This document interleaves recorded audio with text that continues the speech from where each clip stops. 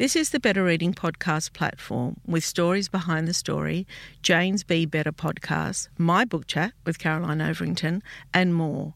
Looking for a particular podcast? Remember, you can always skip to it.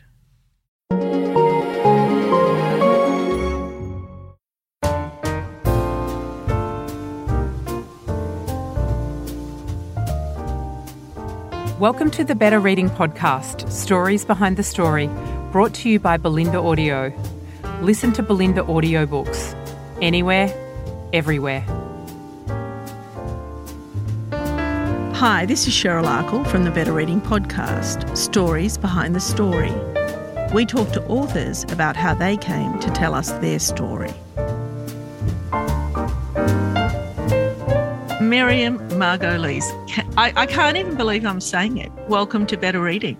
What a pleasure to be with you. It's in Italy where I am. It's now 9 o'clock in the evening, and I've just finished talking to the gentleman who looks after the things that go wrong in the house. Every now and again something goes wrong in my farmhouse, and he came to fix it.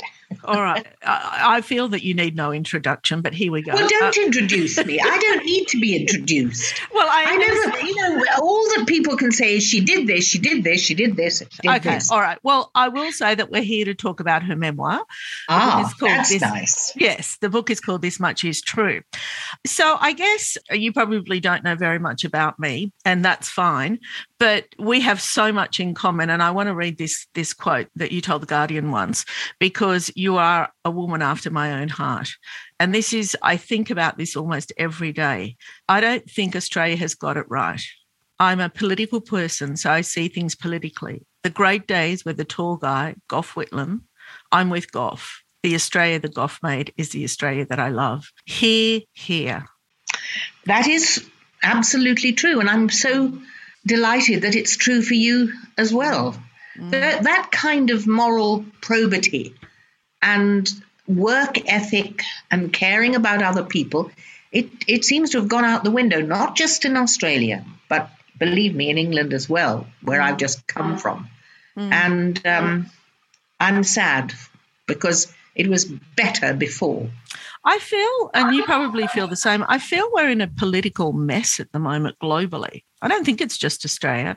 I mean, Australia's particularly bad. The Prime Minister that we have at the moment. Is that a cat or a dog? It better be. A cat just strolled past. Yeah. Oh, there we go. Tilly. Hi, Tilly.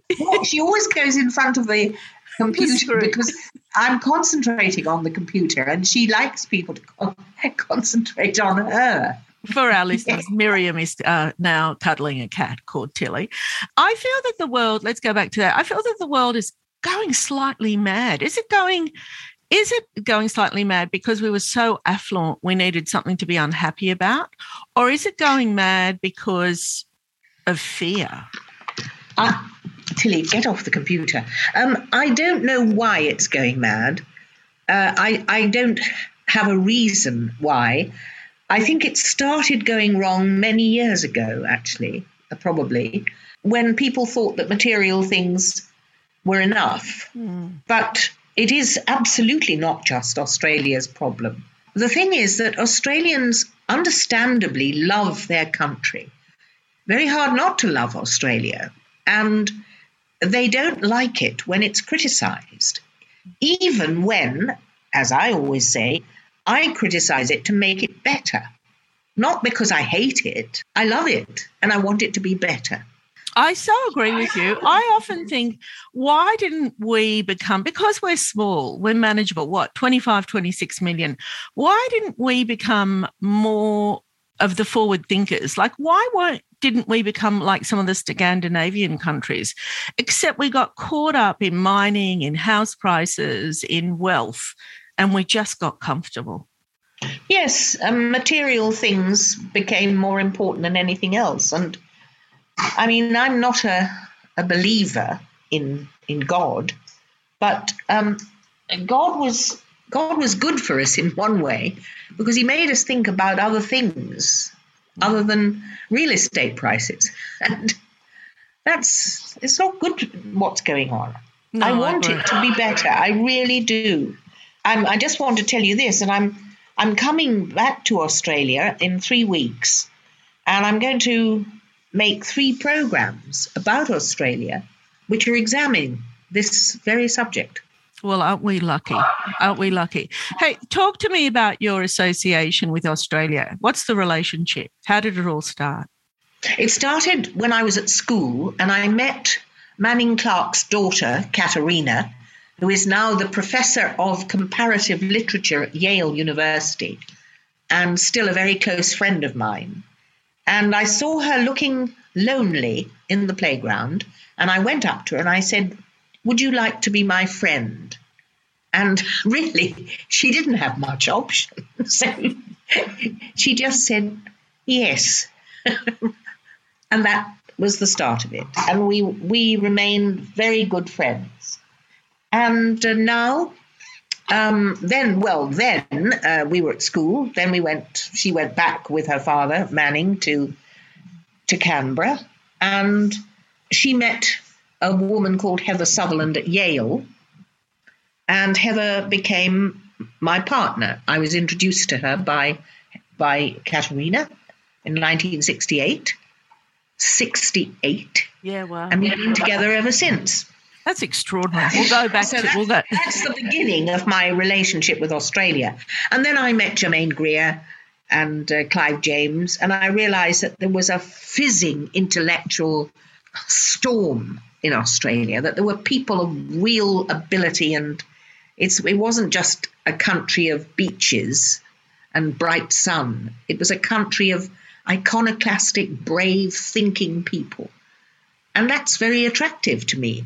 And so I just fell in love with Heather, and I fell in love with Australia, and I'm still there. What year did you first come out, and what was your first impression? I think, came to Australia in 1980, and it was very much an external experience. It was the light, it was the heat, it was the beauty of the people, because they weren't all fat then. They were lithe and busy. And I just was dazzled by it. And I thought Sydney was the most thrilling place I'd ever been to in my life. I just adored it all, but very much from the outside. I didn't think about how it was founded, what were the industries that kept it going, how did the rural Australia deal with the rest of Australia. I didn't think about the problems of the place. I was just seduced. I think that's the beauty of travel initially, isn't it? That the reason why I like travel so much, and I travel quite a bit, and as I told you, I'm leaving for San Francisco today. That is one of the beauty of travel. You don't engage on that level, at least for the first couple of weeks or the couple of months that you're there. You're so far removed that all you're seeing is the beauty. Yes, that's absolutely true. And you're right. That's why travel is fascinating, because if you bother to look beneath the surface, things are always more interesting and more complicated than you expect. And it's thrilling and surprising to delve below things and find out what you can and learn what you can.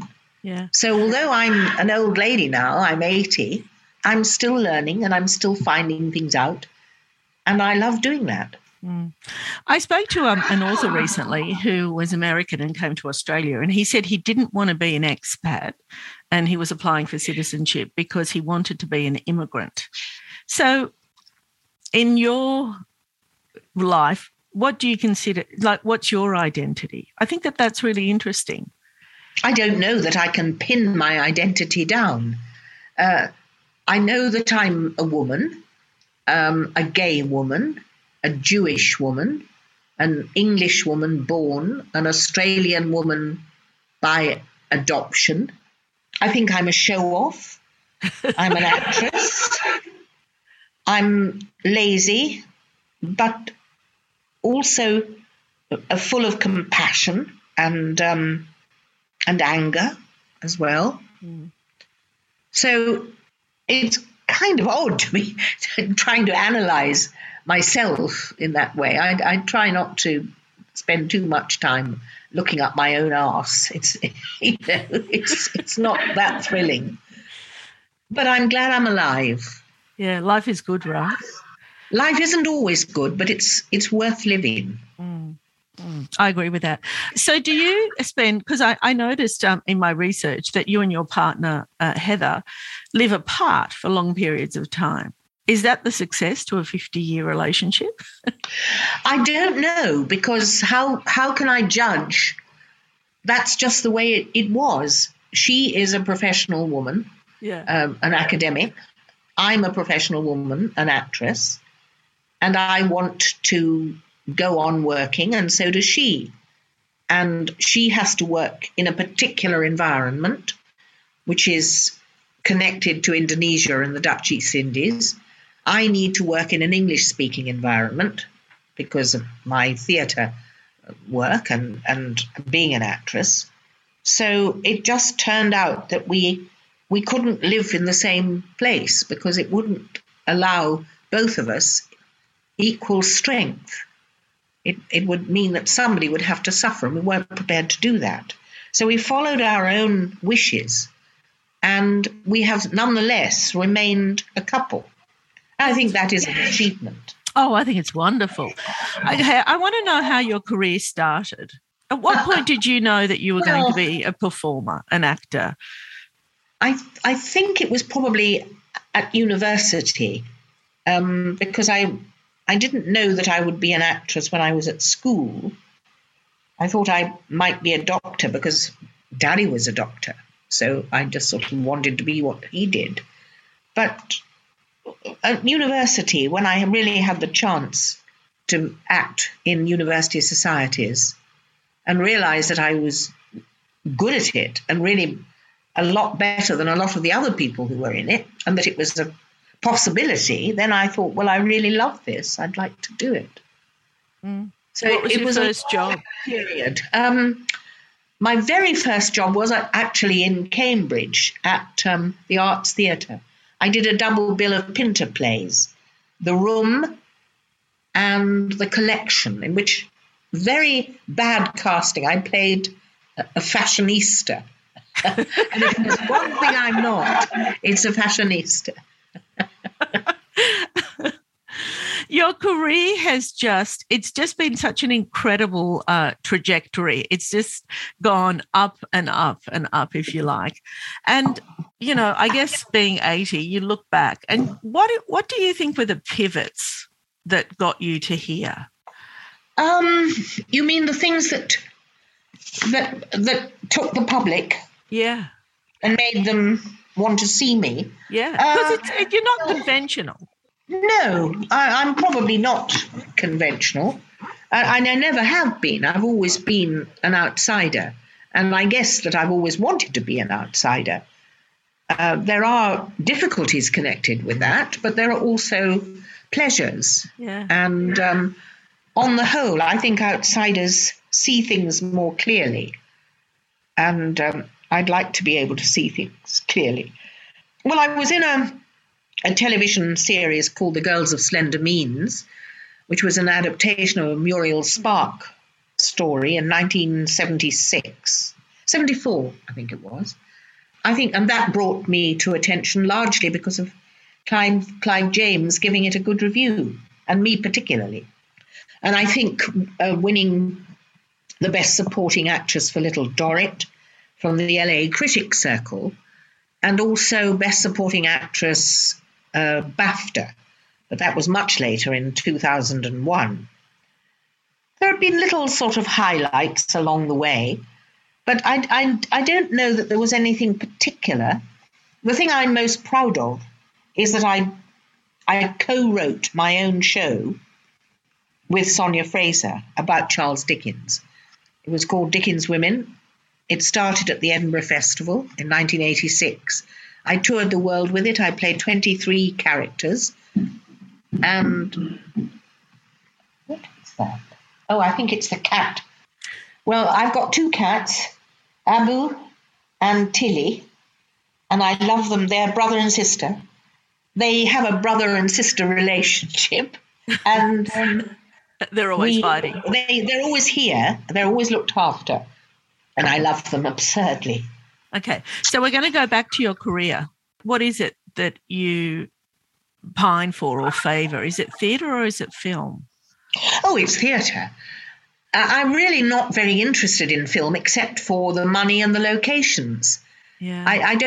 I'm not thinking of it as an art form. Yeah. For me, theatre is the pulse of my life.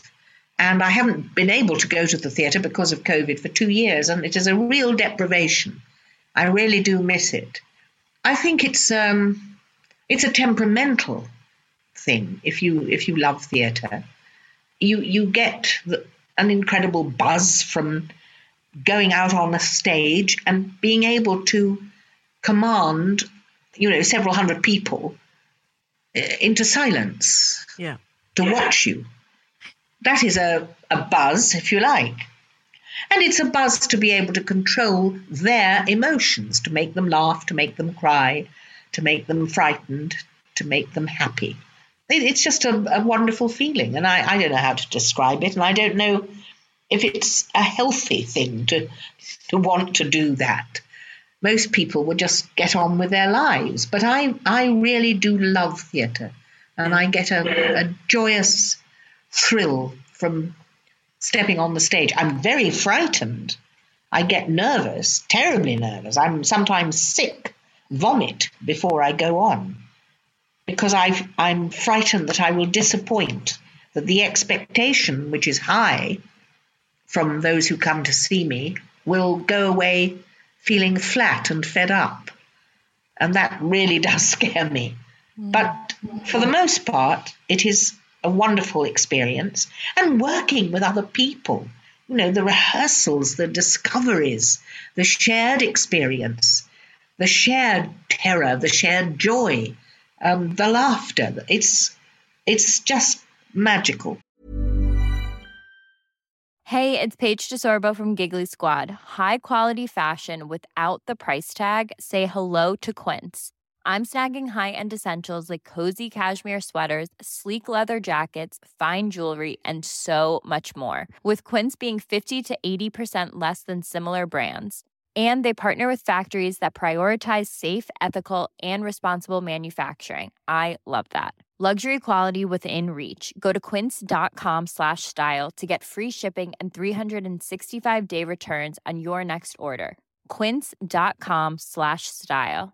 Even when we're on a budget, we still deserve nice things.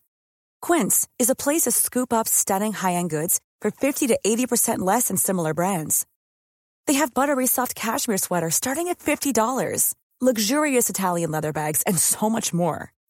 Plus, Quince only works with factories that use safe, ethical, and responsible manufacturing. Get the high-end goods you'll love without the high price tag with Quince. Go to quince.com/style for free shipping and 365-day returns. Talk to me about writing. I don't know very much about writing because I've only written one book, and I'm very pleased that it's been very successful. It has I indeed. Expected it to be, but people who read it, most people like it very much. There is a very amusing, vituperative review of it in Amazon. And one of the people who bought it on Amazon wrote absolute diatribe. She really doesn't like me, actually. It's not so much the book that she doesn't like, but me. And that's fair enough, because the book is all about me. But I wrote it for money. I wrote it because I was offered an enormous sum, more than I could ever have imagined. And I thought, well, I better do this because I'm going to need carers soon, and carers are expensive. Yeah. So I wrote it, and I just sat down here during COVID and wrote it. The method that was used was quite interesting because I didn't want a ghostwriter, but I knew that I couldn't write it without help, without guidance. So my editor, Georgina Laycock in John Murray and Company, that was the publishers, she said, look, we'll do it like this. We'll interview you like this and on a Zoom over and over and over again, 20, 30, 40 times. several hours, many, many hours. And we record it, we send it to a typist, she types it out, we send you the typescript, and from that, you form your book. And that's how we did it. Well, that is such a good fit for you because you're an orator, aren't you? That's your storytelling. I like talking. Oh, right. I had noticed that. It's difficult to shut me up, really. Once my memory was stimulated by the questions that I was asked, then that provided the bedrock of the material that I used for my book.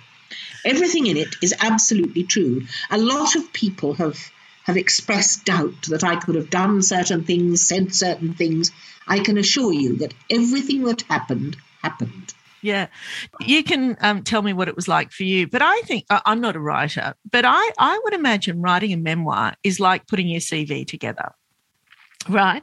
So when you start looking back at your life, and that's like, you've probably never applied for a job, but, I have over the years, and you have to, in chronological order, you have to put down, what you've done and how you got here.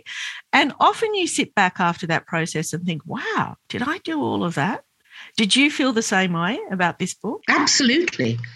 I asked my PA to draw up a timeline of all the jobs I'd done over the years. Yeah.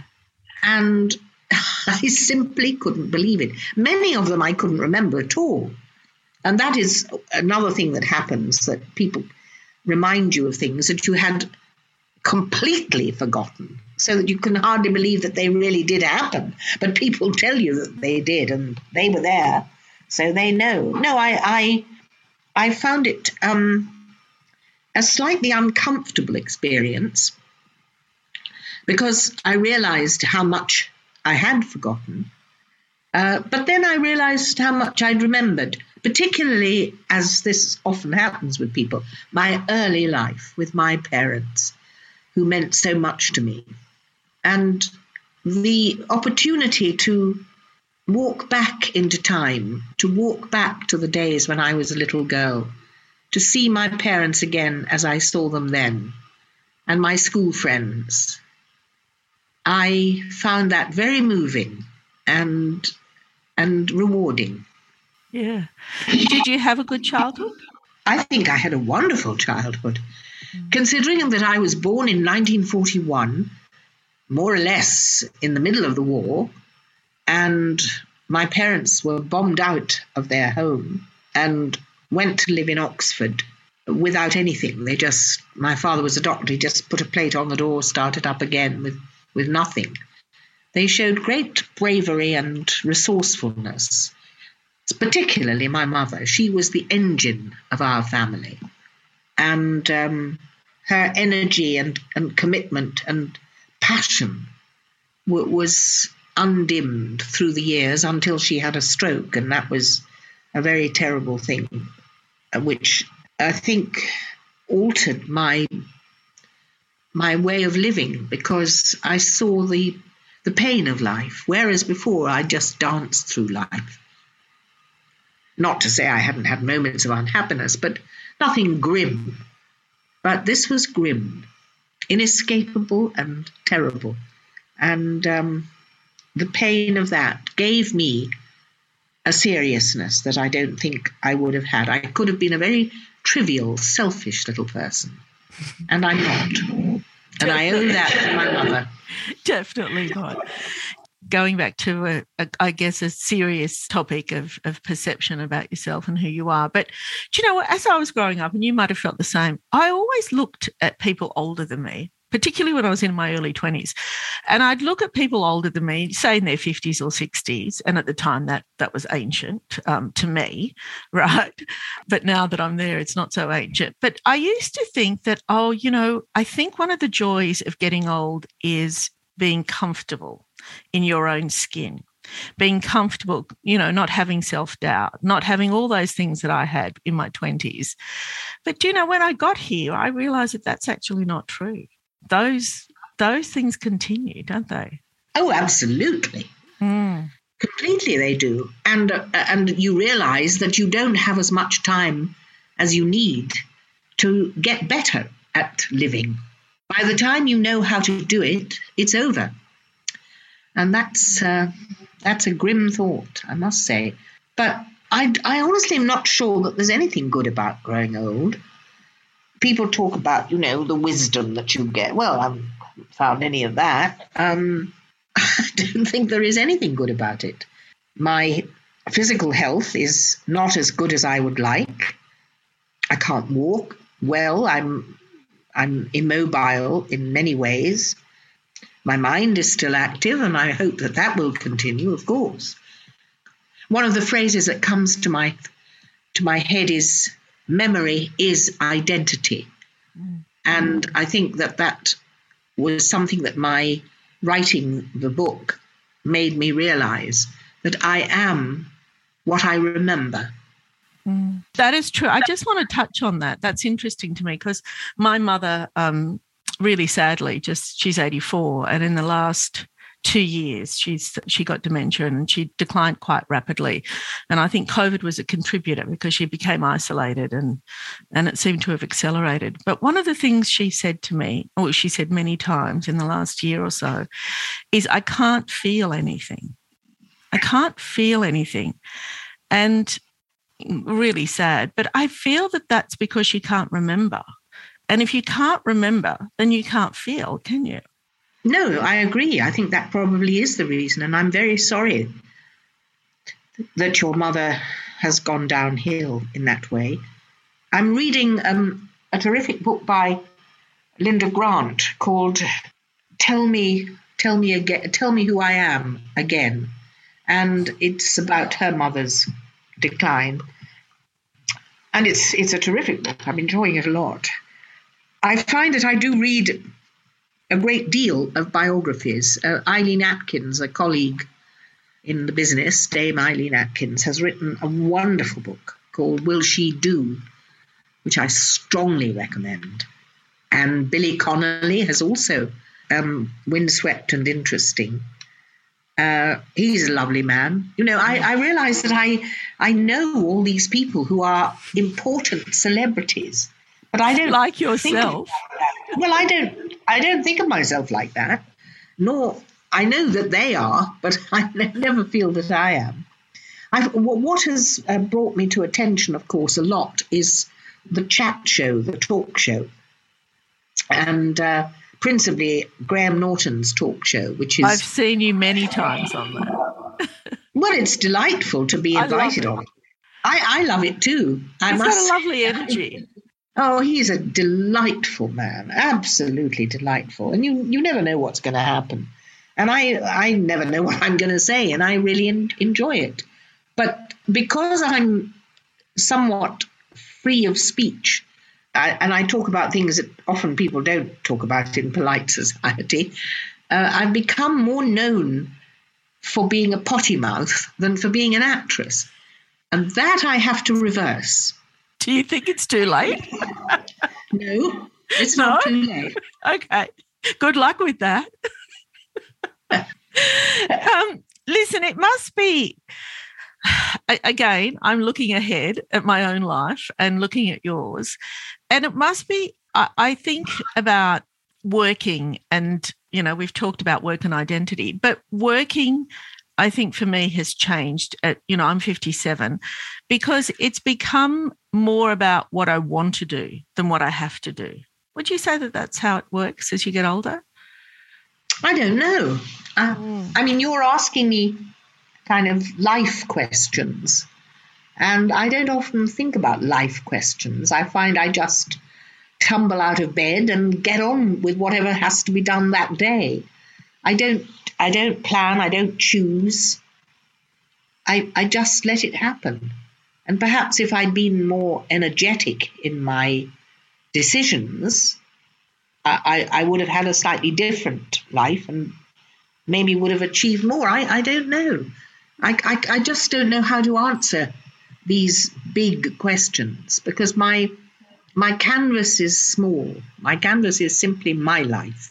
But not many people are still working at your age and doing fulfilling, wonderful projects. Well, that's probably true, and I'm very lucky that I'm still wanted, that people ask me to do things. And sometimes I don't visit Twitter the website Twitter or whatever it's called. What do they call it? Social media. What you call it? Yeah, the social medium of Twitter. I have an account, but I never use it. I never go there. But people send me things that have been said about me, and some of them are so awful. I've really antagonized an awful lot of people. I just say, well, tough shit. I'm not going to change. I'm telling people what I think, and I'm being as honest as I can. And I'm happy with the way things are.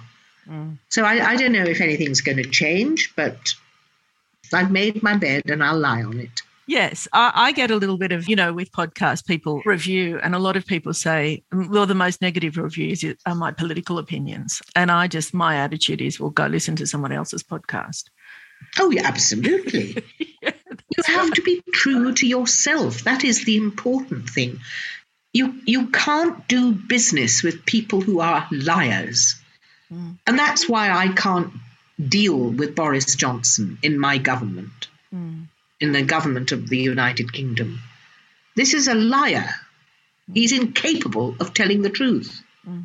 I can't do business with that. We've got a very similar situation here in Australia. I know. And it makes me sad. Yeah. I just can't deal with it. And I don't want to deal with it. I'm not prepared to change my life to make it easier for him. And for others as well. How do you think the pandemic has affected you? Oh, everybody's been affected by it. Yes, me too. I think it's made me much more scared. I'm scared when people I don't know come up to me. Before, I would always be welcoming. Now I say, please keep away. And I say, are you vaccinated? That's all I want to know. Have you been vaccinated? I think it's extremely important that people are vaccinated and that they take the social responsibility of being vaccinated seriously. It's not just about us. I say that to people. It's about the greater community. I was lucky enough to get my booster shot 10 days ago, so I've got 3 now, which I'm feeling a bit more secure about. Yeah, that's right. Yes, well, I have too, and I'm very grateful for it. It's one thing that poor National Health Service, battered as it is, has been able to do. I think with the pandemic, I wonder, and we won't know this until a few years' time, I guess, but how it's affected us in the social sense, I mean, my life socially has changed completely. And I just wonder the impact of that on children and teenagers and growing up. Oh, I think for children it's been disastrous. Yeah. The amount of schooling that they've missed, I can't bear to think about it. And the interaction that they miss between other kids, their social knowledge, how to be in a society will be so much less. It's a tragedy. Do you think for somebody like you, though, has it made you more productive because you're kind of stuck inside? It made me productive in the sense that I wrote a book. I wrote a book because I couldn't do anything else. If you're an actress, there's not much you can do if you're not allowed to stand nearer than 2 meters from someone. So I think it definitely has affected my life for the worse and made me scared, which I wasn't, and made me sad. I'm much sadder than I used to be. I think it's been a horrible thing for everybody in the world. It has indeed. The people whose families have died and they haven't been able to be with them, to hold them, to see them, to comfort them as they slip into another being. What a terrible thing. Terrible. Really is. It's huge. Okay, so on a positive note, tell me, what plans do you have for this holiday season? Oh, bugger the holiday season. I haven't got any plans for that. I'm just wanting a holiday. It's not a holiday season. I just want to rest, to be with Heather in this beautiful place where we have a home and rest. And then on January the 22nd, I think it is, I arrive in Sydney, spend a few days at our home there, and then it's into the television documentary. I'm making 3-hour-long programs about Australia. Then I'm coming back to England and I've got a documentary about Ireland, about Lady Gregory to do. And then I've got about 2 months in Tuscany, again, resting with Heather. And then I start another documentary series with Alan Cumming. I've just done one in Scotland. Wonderful. And we're doing another series. So I'm looking forward to that. You know, I think I want to be Miriam Margolyes when I grow up. I'll let you go. I know it's getting late there. Thank you so much for your time. I have really enjoyed our conversation. The memoir is out now, and for anyone that's looking for it, and it's called This Much Is True. Thank you, Miriam. What a pleasure to be with you, Cheryl. Thank you very much. Bye-bye.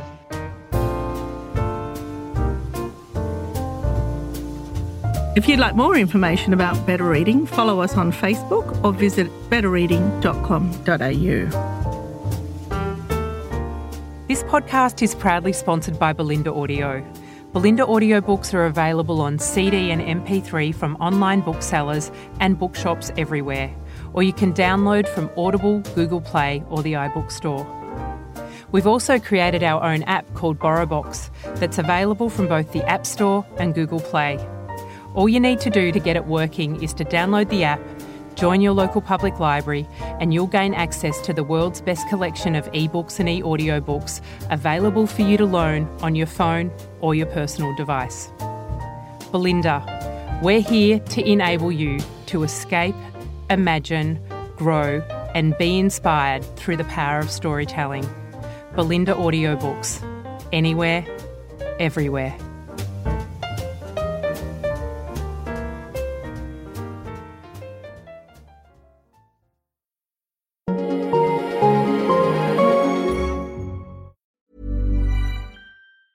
A lot can happen in 3 years, like a chatbot may be your new best friend. But what won't change? Needing health insurance. United Healthcare Tri-Term Medical Plans, underwritten by Golden Rule Insurance Company, offer flexible, budget-friendly coverage that lasts nearly 3 years in some states. Learn more at uh1.com. Hi, I'm Daniel, founder of Pretty Litter. Did you know cats tend to hide symptoms of sickness and pain? I learned this the hard way after losing my cat, Gingy. So I created Pretty Litter, a health monitoring litter that helps detect early signs of illness by changing colors, saving you money and potentially your cat's life. Pretty Litter is veterinarian developed, and it's the easiest way to keep tabs on your fur baby's health right at home. Go to prettylitter.com and use code ACAST for 20% off your first order and a free cat toy. Terms and conditions apply. See site for details. Hey, it's Paige DeSorbo from Giggly Squad. High quality fashion without the price tag. Say hello to Quince.